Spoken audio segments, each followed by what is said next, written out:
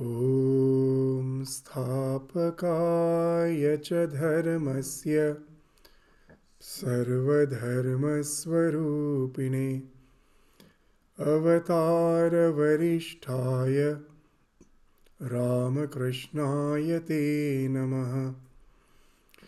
वसुदेवसुतं देवं कंसचाणूरमर्दनं देवकी परमानन्दं कृष्णं वन्दे जगद्गुरुम्।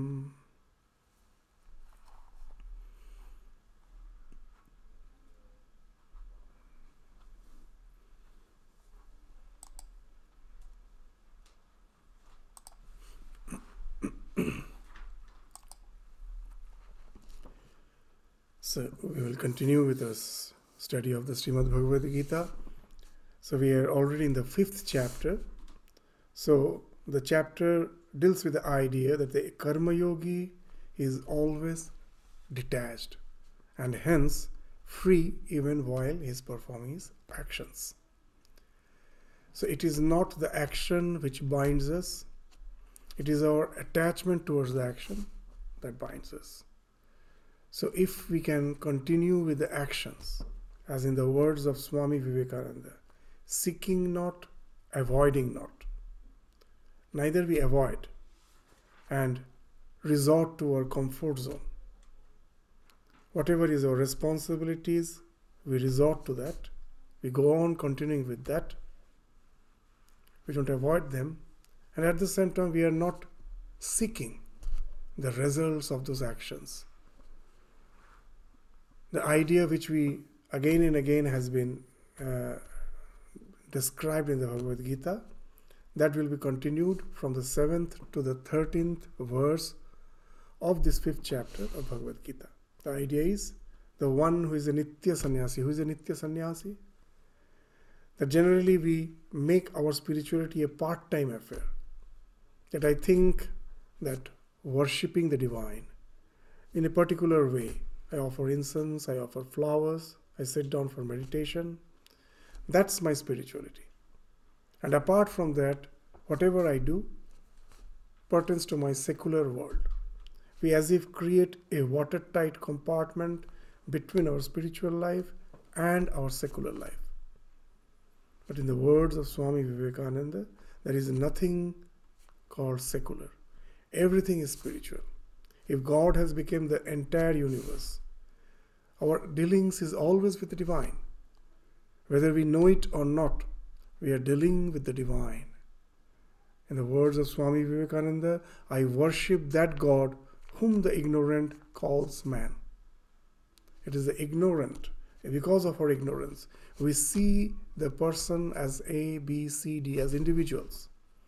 But it is the same divine who is percolating the entire universe, who is the essence of each and every being. If I know that, if I am aware of that, and am dealing with the world, with all beings, with that awareness in my mind, everything becomes dealing with the divine, and it becomes something which is as equivalent as worship. As Sri Ramakrishna used to say, that just see the paradox. We can see the divine in a stone image, and we cannot see the divine in the living beings. In the stone image, we have to do prana pratishtha, that we have to think that it has been enlivened by the life, by the inmost, the God who is residing in the inner core of my being. It is being transmuted in that image. That's how the prana pratishtha is done. And now it has become something living. I cannot worship who is in the innermost core of my heart. It is my limitation. So I bring him out and as if establish it in the divine, invoke the divine in it, and I see the divine in it, and I start worshipping it. And a living being for whom prana pratishtha is not required, he is a living being, conscious being, moving around. The paradox is I cannot see the divine there. So Sri Ramakrishna is saying that Pratimaye tar pujo hoy, jiyanta manushe tar pujo hoy na. That can he not be worshipped in the living being? So in all our dealings, can become spiritual if it's just we change the awareness. So that's changing of the awareness speaks of spirituality, not the mode of our actions, what I am doing. That doesn't enter. The same worshipful attitude which I have in the shrine, if I can continue with it, even in our day-to-day activity, the way when I'm dealing with other persons, the same worshipful attitude can be maintained. And if we succeed in doing that, then that becomes our spiritual worship. It no more remains anything secular. So now let's continue after this short discussion, short introduction. Now let us continue with the verses of the Srimad Bhagavad Gita. The 7th verse, what it is saying? Yoga yukta vishuddhatma vijitatma jitendriya sarva bhutatma kurvannapi na lipyate. Yoga yukta, the one who is always in union with the divine. Yoga means to be in union, to be in communion. What actually it means to be in communion with the divine? That if we really try to have a look within ourselves, that we have so many good feelings. If I see someone is in need of help, empathy wells out from me. The mother feels love for the child. The love wells from the mother's heart, from the father's heart.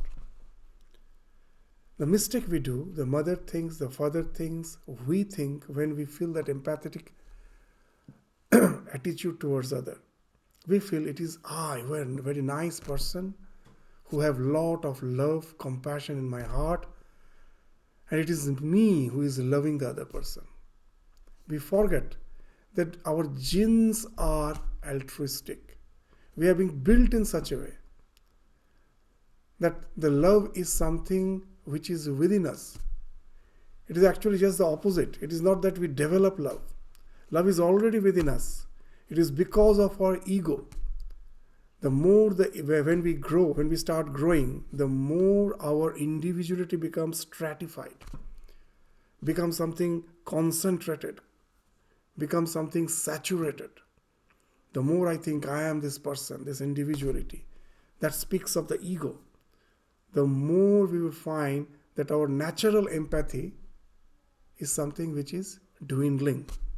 Sri Ramakrishna used to give a nice example that the entire existence is like an ocean, undivided ocean of consciousness. And in the ocean, if you immerse a pot,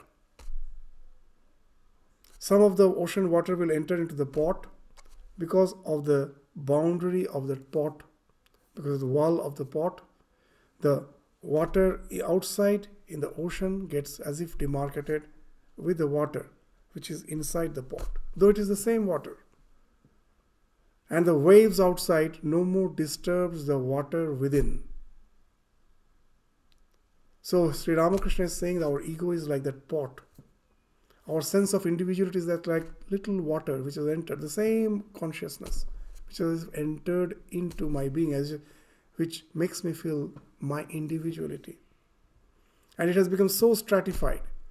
The external happenings in no way creates turmoil within me. As a sense of duty, I may show sympathy, but I don't feel that love sometimes. And it happens when our ego gets stratified. It can be easily visible in a child. A small child, you don't have to teach them. They just behave that way. You will find that when they are playing together, a group of children playing together, one falls, starts crying, gets injured and starts crying. There's a tendency that all the children will feel morose. They suddenly gets very quiet and they even start crying. Why? This natural empathy is within our heart. We relate to the world through that empathy as long as our ego is not stratified. For a child, its consciousness is diffused. You will find it is going and standing near a wall and talking. For him, everything is living. Sometimes we say, what the child is doing? Just talking to a wall. That's how the child, it's diffused consciousness. It doesn't have a boundary of me and the outside world. To a certain extent, everything is diffused. And that's how it relates more and more to the other beings. So there's a non-local consciousness of which we all form a part. It is the ego which barricades us. The more we relate with love and empathy, that barrier starts falling off. So it is our ego which goes on as if distinguishing us from the external world. But that empathy is something which is already within us. We have been built in that way. So that's the thing which we are saying, that if behind the creation, there is a creator. A few days back, I visited a house, and the parents told the small girl has some question. There's a small girl. Oh yeah, what's the question? Very interesting question. Who made God? Because whatever we see has been made, has been created. Who made God? So justice was genuine, because when children ask, they ask from their heart. It's not something they have heard from someone else. That who made God? So the question itself was very interesting. So we have to be told that God is the one who is always there. He has made everything. No one has made him. He is there as the eternal being. So behind this creation, we have an idea that there is a creator. If he has created everything, then the love in my heart, which is inborn, the sympathy, all the good feelings that are within my heart, which when I'm born, it is there. Previously, we saw that when the genetic science was developing, the idea was that genes are selfish. There's this famous book, The Selfish Genes. But the ideas go in science itself, it goes on changing. And now in science itself, they have started saying that the genes are altruistic.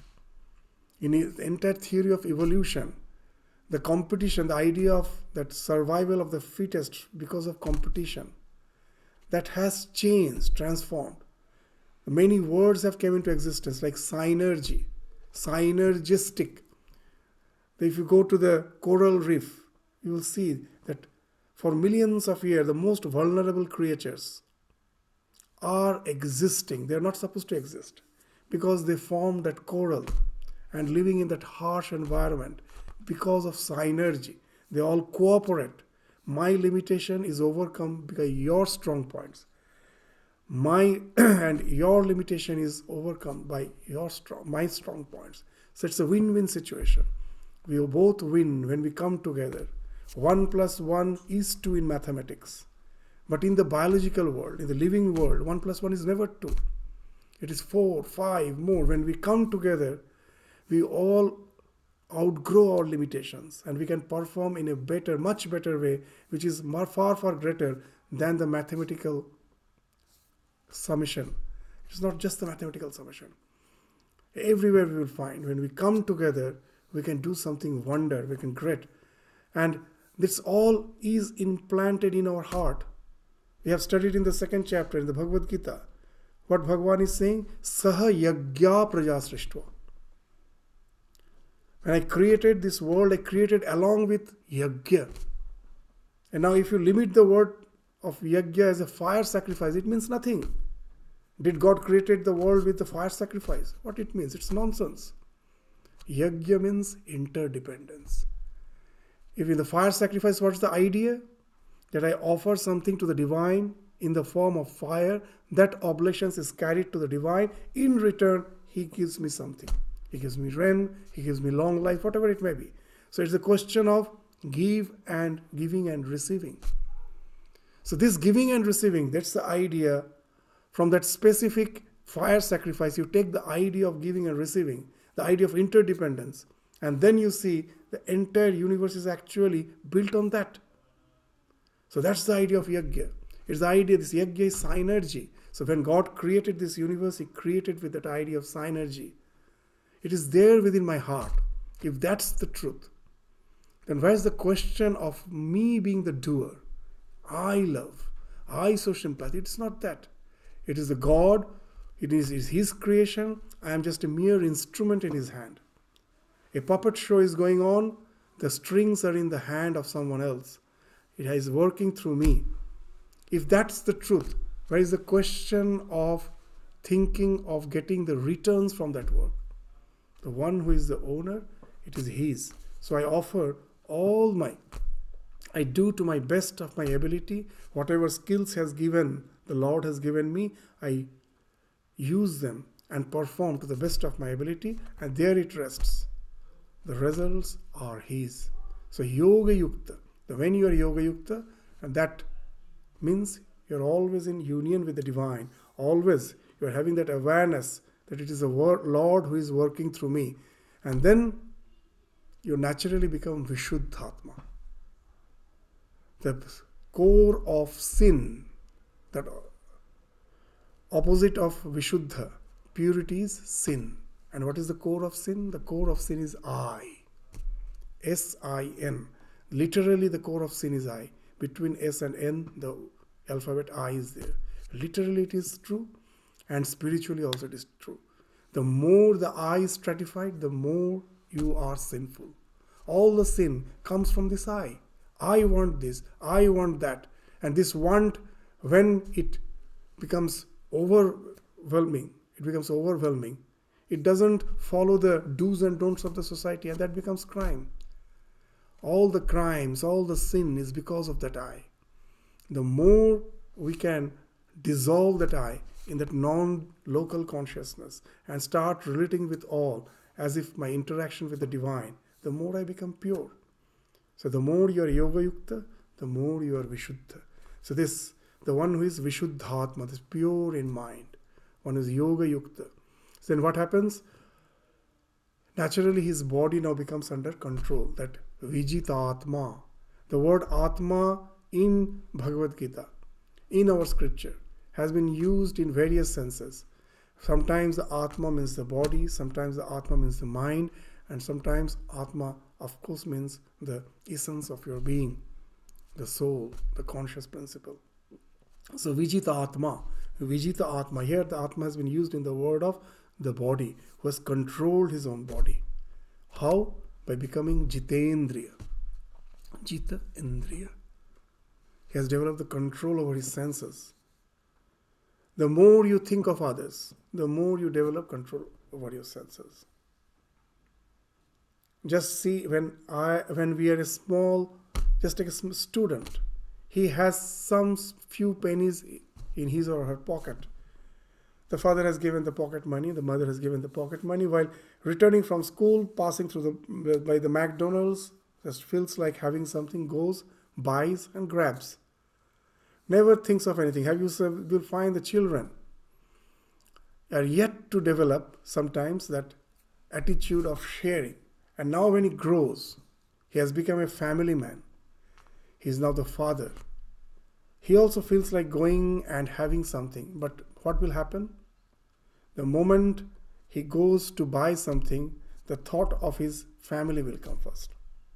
His children will come first. So that desire to have something is there. But now what happens? He will buy, he will go to his home, he delays his gratification, he will share it with all, give it to all, and along with them he also will have it. So this share and care comes the more when you think of others. That love develops the more you think of others. And that helps you to delay your gratification. And that speaks of Jitendriya. You become more and more self-controlled. The more you become pure, you become Vijitatma, you become Jitendriya. Sarva Bhutatma. And now that the reason in the second line is given, Sarva Bhutatma, Bhutatma. You see yourself in everyone, you see the self within you, the self within all, and naturally you see yourself in everything. So when I or the ego dissolves, one becomes one with the entire existence. So just now we give that example of the breaking of the pot. The pot, the ego, which is the pot, if it breaks, then what happens? The water within now again becomes one with the water outside. Even in the animal world, sometimes we think they are not spiritual. Unknowingly, they are also spiritual. Have you seen the birds flying in the sky with a formation. So, no one is there to lead them. Very interesting. When they all turn together. They will take a turn together. There's a very nice, in the last, in 1900s, in 1990s, some research was going on, very interesting, that how they do that. If we can know the phenomenon by which this is happening, the procedure by which it is happening, we can do a lot of innovative discoveries, inventions, by which we can improve our traffic system. In the traffic, if we have that intelligence to know that the next vehicle, whether suddenly it is going to take left or right beforehand, so now that there are sensors and all the things they are thinking of, then I can avert accidents. So they thought, if we know the technique by which they are doing, it will help us to develop our advanced technology. But at last what they told is something very interesting, that somehow the birds, there is no one who is the commander there, saying left turn or right turn. All are turning in unison. Even within the ocean, you will find that there's a bunch, there's small fishes, all are swimming together. Even in the aquarium you will find. Suddenly they turn once at a time. But who is the commander? Who is commanding that? How come they all turn together? And what, even in our research there has been mentioned, that somehow they are relating to some form of non-local consciousness which makes them to work in unison. So you will find this wonderful thing, that sometimes we find the echo of the spirituality even in the scientific research, that they are somehow relating to some non-local consciousness, non-local awareness, which enables them to work in unison. Unknowingly they are also spiritual. So that's the thing, which is the more our ego falls off, ego barrier falls off, the more we all relate to that non-dual consciousness. We all relate somehow to it, and more we work in unison. So that's the thing. Is an example as Mr. Sarva Bhutatma Bhutatma. In the words, this Sarva Bhutatma Bhutatma reminds me of Holy Mother's words. Holy Mother, in a simple way, used to say a very interesting thing, that when will you know that you have acquired that final wisdom, the spiritual wisdom. In Bengali she is saying very interesting, যখন দেখবে তোমার মাঝে যিনি, আমার মাঝেও তিনি, আর ওই দুলে বাগদির মধ্যেও তিনি. দুলে Bagdi means the lowest of the lowly. তখন জানবে জ্ঞান হয়েছে.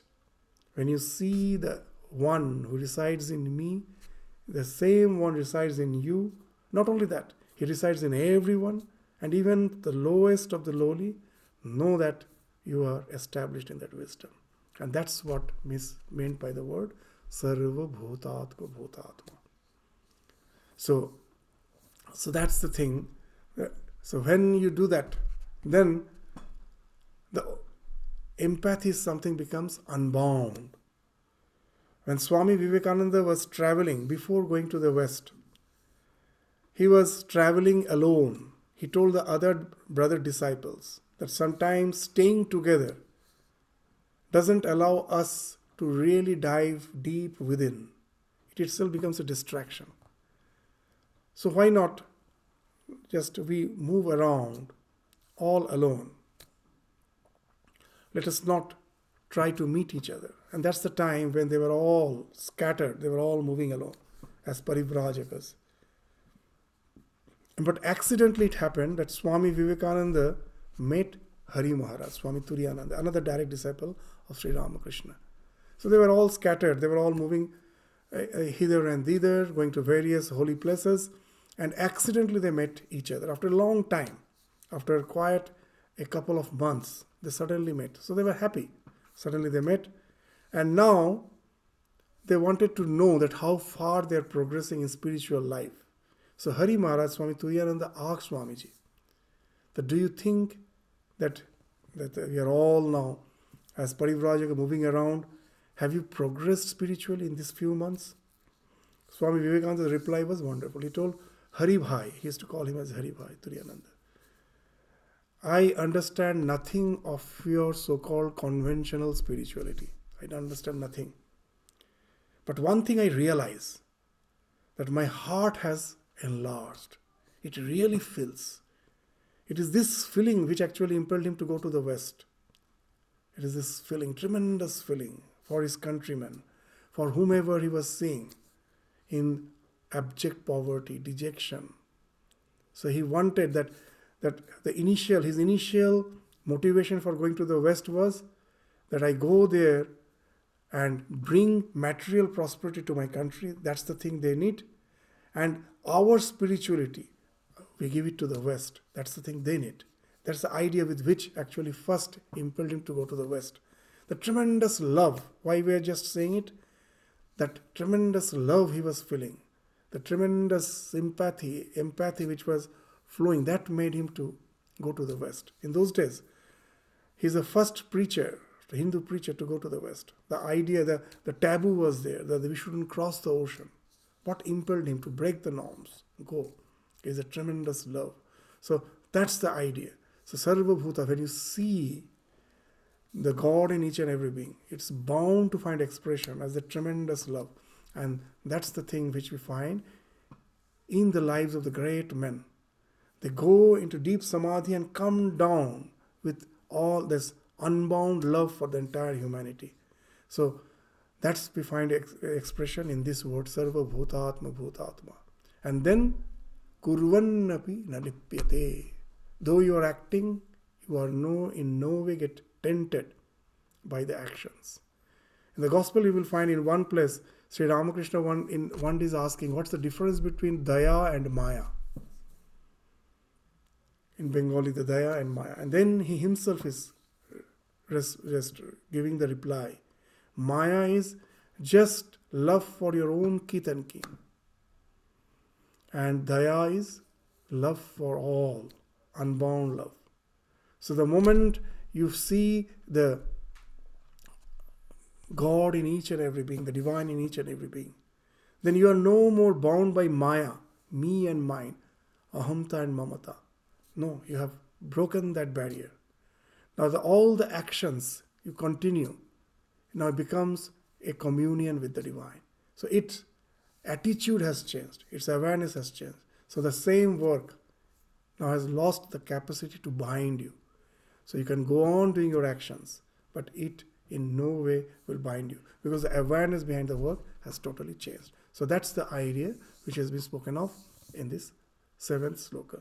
Now let's go to now specifically how this man behaves, what is his feeling, that has been indicated in the 8th and in the 9th verses. What it is saying, we will take these verses together, the 8th and the 9th, because the ideas are continuing from the 8th to the 9th. Naiva kinchit karomiti yukto manyeta tattvavit na eva kinchit karomiti. I am doing nothing. Who thinks like that? Yukto, the one who is always in communion with the divine, yukta, or in unison. Manyeta tattvavit, the one who has known the tattva, the ultimate reality. He is not just a mere belief. Tattvavit is the knower. He is the knower. He has realized the absolute truth in his life. So he knows what? That I am doing nothing. Naiva kinchit karomiti yukto manyeta tattvavit. When he thinks that he is doing nothing, when he is seeing, hearing, all those things will be mentioned. Pashyan, Srinvan, Sprishan, Jigran, Ashnan, Gachan, Swapan, Shashan. So what are all those things? Pashyan, seeing, Srinvan, hearing. Then this Sprishan means touching. Jigran, smelling. Ashnan, and then this, what you say, this hearing, touching, smelling, eating. Ashnan is eating. Gachan, going. Swapan, sleeping. Swashan is breathing. And then it continues to the 9th sloka. Pralapan, speaking. Visrijan, all sorts of excretions. Means all the bodily activities. And then Pralapan, Visrijan, and Grinhan, grasping, holding something. And then comes Unmishan, Nimishanapi. That your eye, this constantly, the eyes, eyelids are opening and closing. The opening and the closing of the eyelids, the winking of the eyelids. Whatever is going on, he knows to the with his conviction, with Dhrira Nishchaya, that what? That it is not me who are doing that. Thus believing that the senses, why he knows that? The senses rest in the senses. Indriyan indriyartheshu vartanta iti dharaya. The sense organs are interacting with the sense objects. It is not me. It is the working of the nature that's going on. It's not me.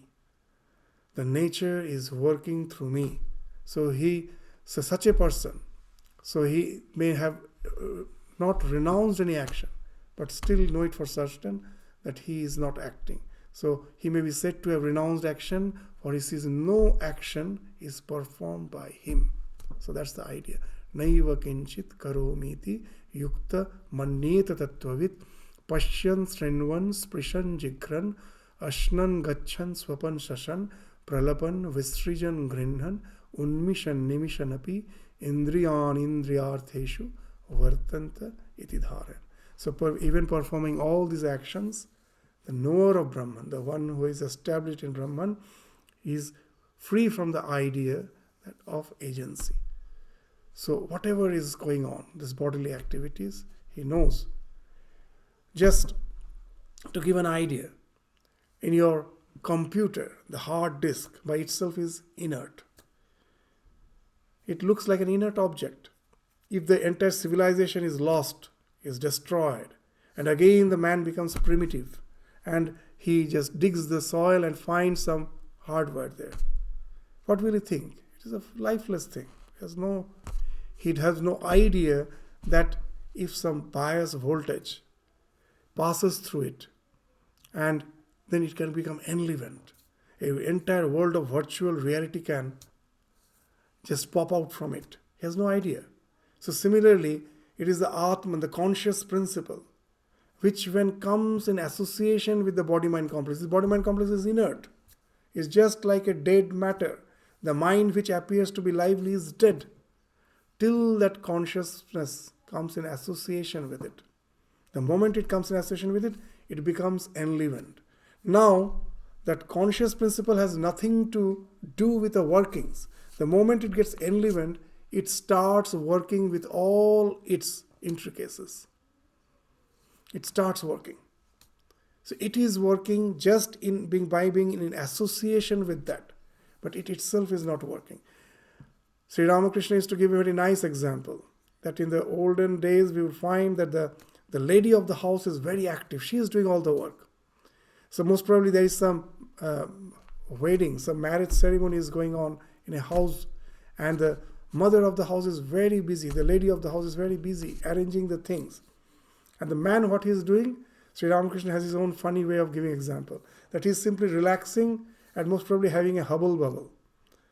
And the lady with all the keys tied to her, to the sari, she's running hither and thither, and now and then with sweating she will come and she will just report. No, this work has been completed, that has to be done.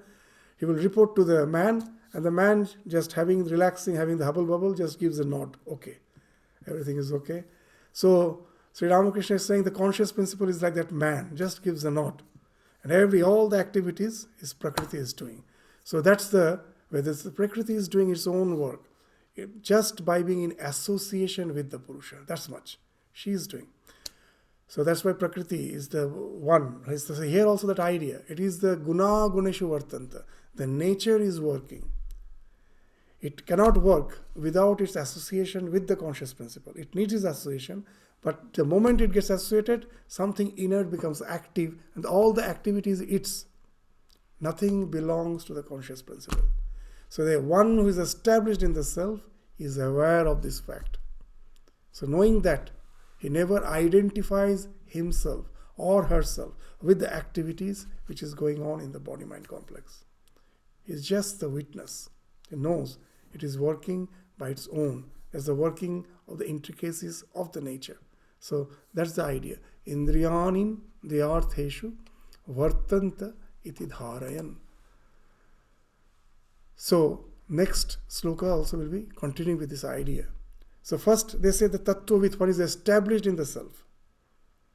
He is no way feeling that he is in association.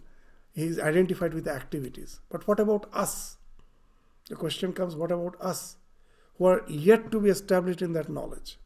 So for them, the way is being spoken of in the 10th verse. What it is saying? That those who are not tattvavid, for them, brahmanya adhaya karmani.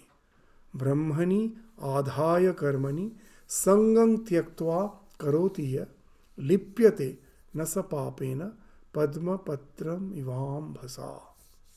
I'll give an example. There is an example of padma patram ivam bhasa. A lotus leaf. A lotus leaf is always in water. But the water never can drench it. It never gets soaked by water. You take the leaf out of the water, all the water will form like droplets and just fall off from that leaf. So though it is in the water, it can never be drenched by the water, can never be soaked by the water. So the one who is not a tattvavid, but always trying to be aware of his real self, brahmani adhaya, trying to remain established in the idea that I am the self. I am not this body-mind complex. I am the self. The body-mind complex is going through all its activities as per its position in life, as per the station in life. It is going through. But in no way I am affected by it. I am the self behind that. So that is the idea of brahmani adhaya, the one who is always trying to remain established in the self. Though he is not tattvavid, he has not realized, but he is trying. In Bhagavad Gita, we will find in the later chapter 2 words. What are this? That one is yoga rura, one who has ascended the yoga, one is established. And another is this, one is yoga rura, and another is this mumukshu, this one who is trying, he's constantly trying to get established in that state. So these two categories are there. So this, what's the difference? The difference is nothing. The one that has become spontaneous. For the one who is yoga rura, everything has become spontaneous. Spontaneously what he does, that I try to imitate in my life, that becomes my sadhana, that becomes my practice. The spontaneous life of Ramakrishna, when I try to imitate it, making that, thinking of that as the framework, that becomes spiritual practice for me. So what has been spoken of in the previous sloka is a spontaneity of a realized soul. That I am trying to inculcate in my life, practice in my life. As we find, when someone asks Swami, one of the brahmacharis, novice asks Swami Vivekananda, after he returned from the West, he formed the Belur Math, and the very new novices were joining. So they started asking Swamiji that why don't you prescribe certain way of life for us, from the morning till the evening, the do's and don'ts, so based on which we can regulate our life. Now Swamiji was not in favor of too many rules and regulations. So what he told is something very interesting. He told, just in Bengali the line is, Ja korar tar dher beshi korechi, tora shudhu dege ja. So this dege jawa is the word even in Bengali now we don't use. In the olden days in Bengali they use the word dege ja. What it means? When the children learn writing alphabets. So what the parent or the teacher, they will write the alphabet. And then we will ask the child to just scribble over that. We will hold the child's hand and help him to scribble over the alphabets which we have written. So this is called dege jawa, to go on scribbling over the alphabets or digits which the teacher or the parents have written. This is dege jawa. So what he's saying, Ja korar tar dher beshi korechi. What has to be done in this life, I have done more than that. Take there's these to be the writings on which you have to scribble. Don't go for too many do's and don'ts, and your life will be formed. So this is the idea of this, the one who is now aspiring. So after speaking, the one who is established, hear what they're saying? That try to be always established in the self. Brahmani adhaya karmani sangam tyaktva karoti. That now, the more you are established in the self, the more you are not identifying yourself with the body-mind complex, the more you are detached. Nothing is tainting you. So that is the idea. Lipyate nasapapena. He never gets tarnished by any type of sin. Just like a lotus leaf. Though it is always in water, it is never getting drenched in water.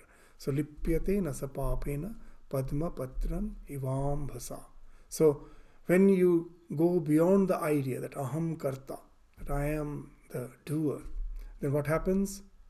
You go where that we come out of the cycle of avidya kama karma. These are the languages which Shankaracharya is using in his commentary. Avidya kama karma. Because of ignorance, when I think myself as a limited being, then all the desire comes. All the desire resulting in action. This action again resulting in desire. And this cycle goes on life after life. From where it started? From the ego. The moment the ego falls off, you know I am the self. You don't see the reflection of the self in the body-mind complex and take that to be the real. The problem with us, we are taking the reflection to be the real. Just move your awareness, turn your awareness from the reflection to the real person. As Sri Ramakrishna very nicely used to say, that a night watchman, the night watchman in the pitch dark night with a torch in his hand was moving around the village and just focusing his torch to the various buildings and objects. And if some persons happen to be passing the road, he will focus his torch to him to see who he is, whether he's the villager or he's coming from outside.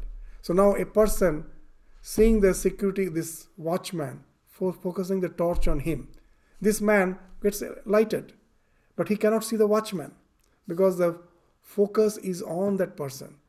So now this person wants to see who is holding the torch. So what he will say? Oh watchman, I cannot see you. Please turn the torch towards you. Then only you can see him. So consciousness is something which is always, why Sri Ramakrishna is saying this? To say that the watchman is the real, that the innermost being, whose is the torch, with which he is always focusing outside. With our senses, we are seeing this world. The consciousness is getting focused outside through our senses, through our mind, through our thoughts. So we have to just turn within. Ask the watchman to change the direction of the torch towards him so that we can see the watchman himself, the essence of our being. So when you get established in that, when you see the essence of your being, when the consciousness is turned inwards, then after that the work can continue. It can continue, but you know it for certain. It is because of him everything is getting lighted. The other things are not lighted as such. Why we think the moon as something which is illuminating the earth on the full moon night? Because we don't see the sun. It is actually the sun which is illuminating the moon, and the moon in turn is illuminating the earth. But as we don't see the sun, we think it is the moon which is illuminating the earth. So similarly, it is the body-mind complex which is being illuminated by the mind, and we think that the mind is conscious. But actually behind the mind, the conscious principle is there, which is illuminating the mind. The mind in turn is again illuminating the body-mind senses. So that's why all these activities are because of the conscious self. So once I am aware of that, then all the actions can go on. Though I am trying, I am not yet established in it. But with this awareness, when I try to regulate my life, that nothing of this life can tarnish me. I can remain unaffected. I can never avoid the happenings of life, but I can transcend them. That's the thing. That's the idea of Padma Patram Ivambhasa. I don't run away from life. I'm still immersed in life, in all its activities, but they cannot touch me. They cannot in any way tarnish me. So this is the idea which has been spoken of. But very interesting, here we will indicate one thing, that here Bhagavan is speaking of be established in the self, and then you don't get tarnished. But we have already studied that some places he's saying that Mai Sarvani Karmani, Sanyasta, Adhyatma Chetasa, offer everything to me. And again he's saying of that be established in the self. Is that two different practices? Two different paths? In Bhagavad Gita, actually it is not so. Bhagavad Gita is a very interesting, it is very, this entire script, this book, if you study from the beginning to the last, you will find a gradual sequence of practices. It's not, they are not separate. That even in the modern science, with the help of modern science, we can understand one fact, that it is not we who are the doer. Even now, in a short way, we can just explain. Even in modern science, what they say, that when I am doing something, I have a resolution in my mind that I am doing, I think it is I am the doer. Actually, I am not the doer. I am not the doer. There are many experiments, interesting experiments. That one experiment I can just immediately speak of you is that the split brain experiment. That a person who has a split brain, who has, because of some complications, their surgery had to be done to split the right hemisphere and the left hemisphere of his brain. So apparently he works as a normal person. There is no as such any complications visible in his life. But there are some experiment by which we can find out that he is a split brain. What? This is an interesting experiment. You make the person sit in such a way that his head is not moving, fixed. Now you show some display on the left side, so that only with the left eye he can see. The right eye cannot see. As his head is fixed and it's kept in such an angle, even if you turn your eyes, only the left eye can see. So now in the left, some display is there. What's the display? Get up and move. And it has been seen, it has been found out that the man immediately gets up and starts moving. And now the one who is doing the experiment says, why you got up? Why are you moving? And the man says, he will think a little and says, oh, I'm feeling a bit thirsty. There is water in the fridge. In the front, there was a fridge. I want to have some water. Now, the experiments have been done by a famous university, and most probably Stanford. And then this man has written a book in psychology. The name of the title of the book is very interesting. That why everyone else is a hypocrite. I am the most genuine person in the world. Everyone else is a hypocrite. Why? This man who says, I want to drink water, that's why I got up. He really believes that he got up because he wants to drink water. But this man who is conducting the experiment, he clearly sees. He has actually seen the display and has got up. What has happened? Now, as there is a split in his left and right hemisphere, now very interesting. Our brain is constructed in such a way that whatever we perceive through the left eye is registered in the right brain. There is a crisscross. Whatever you are doing with your left hand is registered in the right brain. Whatever you are doing with your right hand is registered in the left brain. Now, the function of these two brains are a bit distinct. The left brain is a language brain. It interprets the thing. It's a language brain. And the left brain. And the right brain is autobiographical. It actually exactly registers what's happening. And sometimes acts just as has been registered. So in short, we are saying it. Now, what happened when he saw, there is a split brain, when he saw the display get up and move, it was registered in the right brain. But as there is a split, it was never transmitted to the left brain. He saw that display and got up and started walking. But as it was not transmitted to the left brain, now everyone wants to show that he is not a mad person.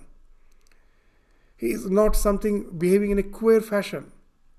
In the psychology, they say he is a person who is efficient, who is capable, who is... So immediately this language will create a language, immediately. Just to show that there is a reason for getting up. display has not been transmitted in the left brain. The left brain immediately creates that language, it creates that language. It is the left brain is the language brain, it is the propaganda machine. It permits the propaganda. Oh, I am feeling thirsty, that's why I got up. And it will make you believe. Very interesting thing. It's not only that you understand that I have made up a story. Even you don't understand. You feel, yeah, that's the real reason. And you want to make others also believe that. So your language brains makes you believe and also tries to make others believe. And that's why you will find all the fight in the world is because of opinion. It is not because of right and wrong. Even if you think some person is on the wrong side, is doing something so just see, the recent I will say, the match is going on between Sri Lanka and Bangladesh. So 1 minute.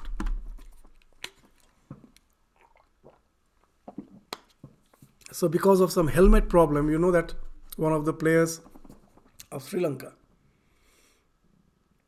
he had to have, after coming, he had to go for changing the helmet. The strap was broken. He couldn't realize when he was coming, and it's something you have to change without which you cannot play.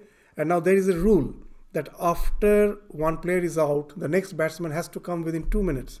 If the time span is more than that if the fielding team appeals, you can be declared out. And now there was a genuine reason why actually he never delayed, abruptly he didn't just delayed. There was a reason. The strap has broken, so he had to go for changing the helmet. And now this Bangladesh captain, he just told that 2 minutes has passed, so he declared that he just claimed that he should be declared as out, and he was declared out. And now you will find there's these two teams have been asked. So the Sri Lanka is saying that it was not correct. It was actually had a genuine reason. They should have the sportsman attitude. And the other team is saying, no, we were correct. It's all within the rules. And now we also may give our opinion. And we may think that though he is saying within the rules, he is actually missing the point. He doesn't have the sportsman spirit. But if you go and say, no, it's all okay. In the game, you should be following the norms we are doing. So what is happening here, you will find everywhere, all the way. It's not that we think he's making up a story to make a judgment, but it's not the fact. He thinks he's genuine. All the fanaticism is because of that. A fanatic never thinks he's doing something wrong. He thinks he's right. All this terrorist act, they think they're right. They never think they're wrong. This Palestine, Gaza, both the side thinks they're right. It's never the fight between the right and the wrong. It's only the fight of opinion. And why it is happening? The propaganda brain. It is constantly making you trying to make others believe true as well as yourself. Who is the doer? Not you. Who is the doer then? In the modern science, they say, very interesting, our brain is not one mind. There are innumerable mental modules. Each have fixed stimuli response conditioning. How these mental modules have grown? Now, in the process of evolution, when I see something favorable for me, I get drawn towards it. Whenever I find something is not favorable towards me, I run away from it. All these stimuli response conditioning are fixed, and they create mental modules. Innumerable such modules are there in our mind. At a time, only one gets activated. Which one gets activated? Not what I decide. No, I don't decide. The external circumstances that decides what will get activated. To give an example, you yourself will find when you are in an office, you are a different person. You're at home, you are a different person. You are with your friends, you are a different person. What happens? As per the environment, a particular module gets activated. And you are bound to behave with that response in that module. You're bound to behave. But at the same time, you believe I am taking the decision. This is how the mind is playing fool with us. So what is happening? It is the mental modules with their fixed stimuli response conditionings. They are getting activated as per the environment. Guna, guneshu vartanta. And that's how we are acting. But somehow the mind is constantly fooling us. It is you who are deciding. It has itself decided. But somehow it makes you feel it is you who have decided. I am working just as per a decision. It's a very wonderful way of fooling us. The nature is constantly fooling us that way. But it actually, we will find that Prakriti is working as per its own nature. It's not me. I am just separate from it. So this is the idea which we find, even if you study the Bhagavad Gita constantly, this guna, guneshu, this word itself is wonderful. Guna, guneshu vartanta. This constantly the gunas are interacting with the gunas. Indriya, indriyartheshu. The sense objects are interacting with the senses. And it's taking its decision. The same idea which is being spoken of in the modern psychology. Indriya, indriyartheshu. Guna, guneshu. The same idea. It's the interaction there. I am the self separate from that. But again, at some places he's saying, "Mai," it is me. How to relate these two ideas? With a hint to this will help. These are the clues which will help to understand the entire Bhagavad Gita. Sometimes Bhagavad Gita, though we find slok by slok, it's very interesting. But overall, to get an idea, sometimes it's very confusing. So what's the idea? So if you have the idea that the mind which is working with a mental module, at last you end up with the idea, I am just like a robot. I am just a robot. And there, somehow, the idea that I am a spiritual being doesn't come. It helps to understand that the body-mind is working by itself. But overall, in Bhagavad Gita they say that I am the Purushottama. It is that I am not only the conscious principle, even the thing which you see as unconscious, that also is me. I have become the lower Prakriti as well as the higher Prakriti. This will come in the later chapter. That I am the conscious principle. Again, I am the things which appears as Jada, inert. It is me who is appearing in one way as conscious principle and who is appearing as inert. The thing which you think a consciousness is actually is a part of me. The thing which you think is inert, that is also a part of me. Overall, I am the one who is playing. Just think in the computer. Some computer game, a small child, a small girl is playing the computer game. So what's the thing? That he or she is the one who is operating the entire show there. The bias voltage which has activated the computer, as well as all the languages which all the software which has been uploaded in your computer, everything is there. He or she is manipulating both the thing, isn't it? The one who is operating, someone has to be as an operator behind both the consciousness as well as the thing inert. Someone, even a potter, and is making the pot, that something inert is there and his own conscious principle is there. These two are interacting to make the pot possible. So whenever there is a building, there's a blueprint. Then there's some intelligence, a blueprint is there, and also the materials are there. So both the things, behind that someone has to be as a coordinator. So here's in Bhagavad Gita, the idea of Purushottama comes in the 15th chapter. Purusha Uttama. The conscious principle within me is the Purusha. All the things which you see in the world is a lower Prakriti. Behind that is the Uttama Purusha. There is the one who is the Paramatma, the Supreme, who is ruling both. Everything has evolved from him. He is the one who is the operator. So when you have that idea, then you know that the puppet show is not going by itself. There is someone who is pulling the strings. So first, to cleanse yourself, get established in the self. And do know for that certain, the self's interaction with the body-mind complex is not going on by itself. There is someone who is behind there as the operator, as the one who is running the entire show. So then once you cleanse yourself, now the devotion comes into picture. Relate to the one who is operating the show. So that's why Mai Sarvani Karmani. That after cleansing yourself by thinking yourself the self, then again offer everything to me. So this is the idea even in this Aurobindo's Gita is something very, very authentic we find. There he gives this interpretation that then you can link all the ideas in the Bhagavad Gita. Even in the Bible there is a very nice sentence. Worship the self by the self. That worship the spirit by the spirit. What's the idea? That when we are worshipping, what's the idea? You'll find our worship is limited to this life. Oh, I want a good job, I want good salary, I want good position. Everything as if I am this body-mind complex. And I am worshipping to a being who is higher than me, but he is also a physical being. Most of us have that in the very basic form of religion. That I am also a person, he is also a person. Maybe he is more powerful than me, but he is also a person. But then when I start relating to the idea that I am the self, or God is the eternal being, then also at the beginning the idea is God is the eternal being, but he has to help me out with this life.